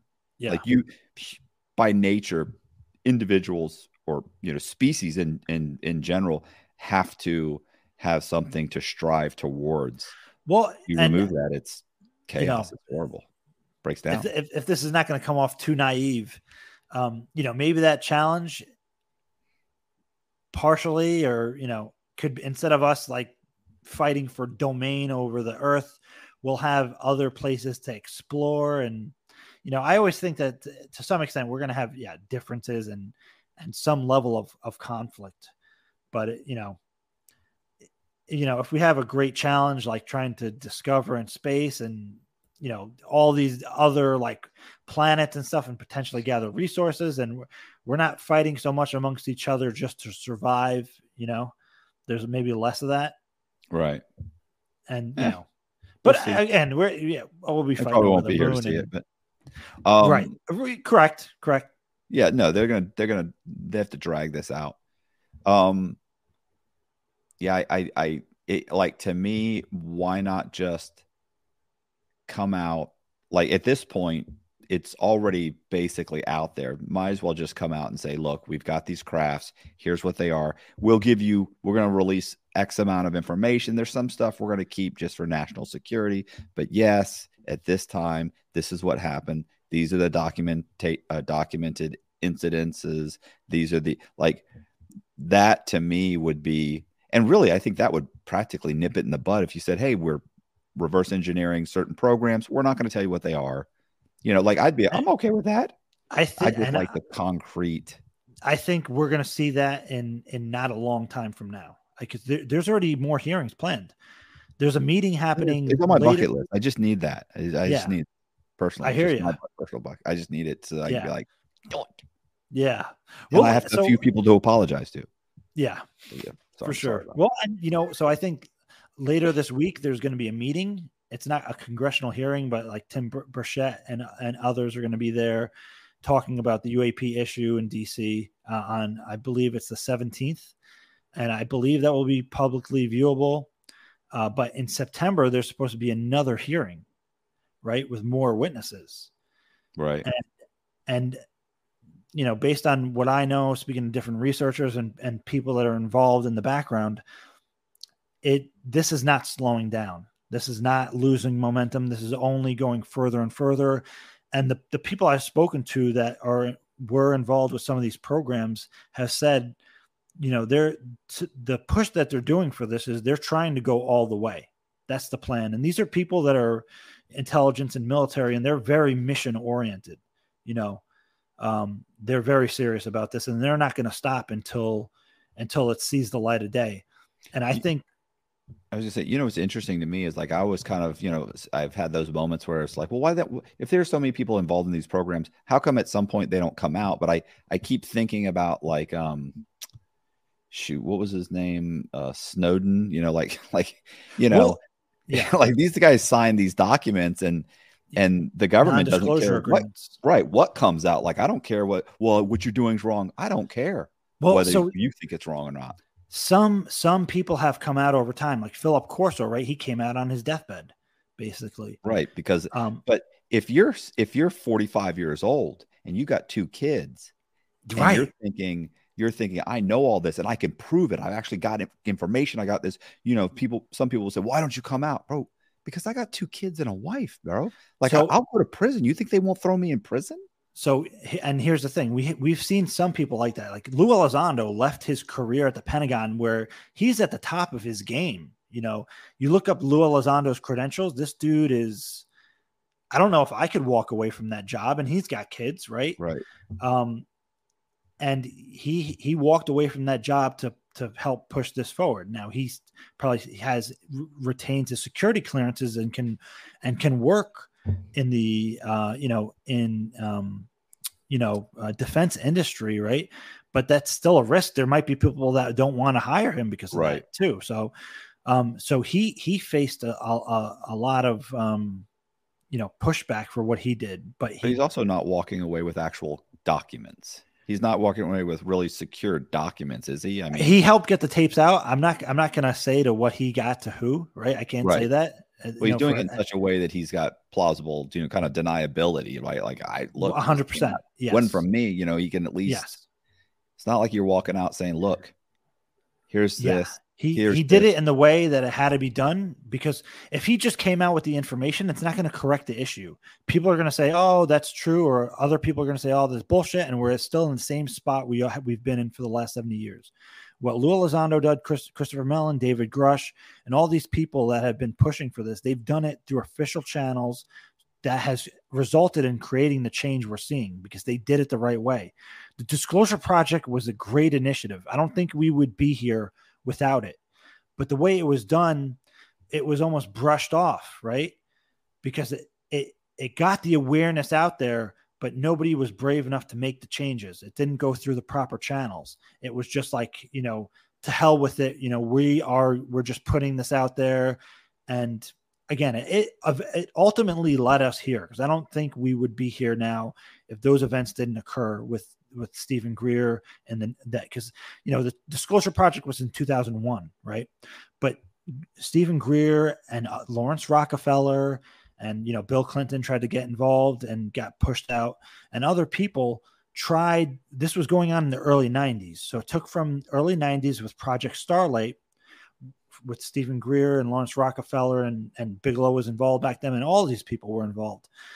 until 2001 when the Disclosure Project happened, just to get that event in Washington, D.C. to occur. And from 2001 to 2017, for more people on the inside realizing that this is true and working together, and Harry Reid creating the OSAP program in 2007, 2008, and getting a program on the record, which was later publicly disclosed by Lou Elizondo and acknowledged by everybody else who was involved. Which there are a lot of people made this happen from the inside. And, again, there's been distrust over that because you can't trust these people, but who else are you going to get the information other than the people that are involved? Right. Right. So, and there's a lot of distrust in some of the research community because they're paranoid, and they should be, but that's the result of 80, 90 year cover up, basically, right. It's created a cognitive dissonance, and it's, the cover up has done a lot of damage. Right. But now, you have another individual who came forward, who I've mentioned a bunch of times now, is David Grush. Right. So David Grush came out, but he did so like through an official channel. He went to the Intelligence Community Inspector General and put in an official complaint. Not only that he witnessed these things, these programs being mismanaged, but also that he faced retaliation personally and was in fear of his life because of this. And the Intelligence Community Inspector General, as reported by that debrief article on David Grush, deemed his testimony and the evidence that he provided to the Intelligence Community Inspector General, he deemed it urgent and credible. Okay. So, and David Grush has given over 11 and a half hours privately on all the information he knows to these people, right, in the Intelligence Community Inspector General, and maybe people within Congress. That he 11 and a half hours of testimony, but also provided all the evidence to support his claims. And there were people that have worked directly on the program, other whistleblowers that David Grush vetted, have also testified in a classified setting, privately to these Intelligence Community Inspector General and maybe in different committees. There's several of those 40 plus witnesses have also supported and corroborated and verified what David Grush reported initially.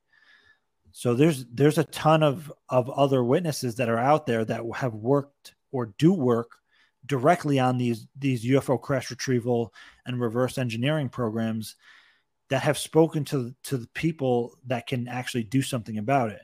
And that's why we're seeing this groundswell, and that's why we're seeing everything happen now, because these people that are making these the language and these decisions now, basically they're in the loop now, and there's no going back. Basically, right? You're not putting this one back because somebody, at any given time, if things don't go if things don't go the nice way, some of these people are going to put the information out anyways, right? There's you don't really want to come out officially and say, listen, it's just not the case, and take a hard stand at this point, because then suddenly people get frustrated and they come out and they go ahead and they say, I'll bite the bullet and I'm going to release some stuff. Right. And now you're the guy that was standing in front of the podium lying. Yeah. Well, and the thing is, like, now there's enough momentum and there's enough support that when that information comes out now, it won't be disregarded. People will investigate it actively. And when they investigate it, they're going to find they've been provided the information. And, I'm convinced that several of these people have already have some of their evidence and testimony stashed somewhere nice. So if things don't go the right way, there are people in key places that are going to release the information anyways, and it's going to come out to the public one way or another. So it's in the best interest of Congress and the Senate, and even people within these programs that are trying to stonewall this. It's within their best interest to go along with what's going on, because they're only going to get hurt if they don't, because David Grush provided locations, personnel, code names and code numbers, everything of where these programs are, how to find them, how they're funded. And even in some of the recent NDAA language, people have been given anonymity to come forward within a certain time period. And if they don't come forward and they're found after that, the 6-month period or 60-day period, whatever it is, they could be charged criminally under prosecution for not coming forward when they were asked to specifically. So it's within their best interest to comply, basically. And they're being given amnesty to some degree. So even if they're part of a program like this or they have knowledge of it, they're not going to be penalized by the government. They're not going to be persecuted for being involved. They can come forward safely with the information, testimony, and the evidence that they have on this, just specifically pertaining to the UFO or UAP subject, and provide it to the proper people that they need to, the proper committees. And they will not receive retaliation, or, they won't get in trouble for it. Well, if you're one of the people that don't want this to come out, you are in charge of one of those. They've got those agencies or programs, and they've got to be freaking out right now. Hell yeah. Hell yeah. Love to be in one of those meetings. Yeah. Everybody's like, there's been speculation in the research community about that too. And I don't want to contribute to rumors, but yeah, that's certainly the case. And I think there's enough people that are within those programs that are on board that they're complying. And the reason that David Grush was able to come out was because the prior year in the NDA language, the National Defense Authorization Act language, and the Gillibrand Amendment, they called for whistleblower protection. So that's how David Grush was able to come out as a whistleblower. He's the first official UFO whistleblower in history. And so his case is highly important. And the fact that he was able to testify under oath in front of Congress is super important. And I think it's really important that people get behind him and support him, because the people that are willing to come behind him and follow up and be whistleblowers are watching how David Grush is being treated. So I think we really need to support him, so other people will be encouraged to come behind him and share their testimony and be whistleblowers to this subject as well. Right. Well, listen, you do you talk about this on your channel, all this, the different things that are happening, or what is your YouTube channel specifically going over? Do you go into I talk about everything. About everything. So I talk about Contact and CE5 and Experiencer stuff, but I also talk about this issue. And, again, I'll go into some history stuff sometimes. But current events for sure. The last interview I did with my friend Ryan Robbins, who has Post Disclosure World, who you should have him on as a guest sometime. He's a great, he's a researcher, but he makes great videos. If you look him up, I think you'll be entertained by his videos, but also informed. So I cover all this on my channel, Engaging the Phenomenon, because it's important. I think, right. And the thing is, everything is so fast nowadays. Like years ago in the research community, if there was like one shitty news article, we were like, yes, victory. It's like a full-time job now. It's hard to keep up with everything that's going on. That's how fast it's moving now. We're so interconnected at this point. Yeah. Well, and there's just so much happening. There's so many like congressional, witnesses coming forward, new information coming forward, more reporting on it. Because you have other mainstream reporters, right? I believe his name is Michael Schellenberger. I hope I'm not messing up his name. Who has been publicly reporting. He's an investigative journalist. I think he wrote an article for The Time. And he's spoken to some of these witnesses, some of these whistleblowers, and he can't share their identity, but he's saying he's vetted all their their credentials. They are who they say they are. They have the security clearances that they claim to have.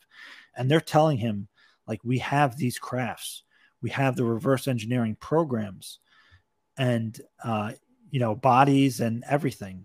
And so there's other investigative journalists like him, and he even said this on the Skeptics show, Michael Schumer. I mean, Michael. I'm blanking on his name now. The guy who's the skeptic guy. I don't know who that is. All right, yeah, everybody will know who I'm talking about. He's like the official skeptic. But he, Michael Shermer. So Michael Shermer runs like a skeptical podcast, and he had this gentleman on, and they were talking about these issues. And again, he's written an article about it. So, and again, Leslie Kean is another journalist, and Ralph Blumenthal that, people need to keep track of their work and what they're saying. Ross Coulthart has done a lot of work on this.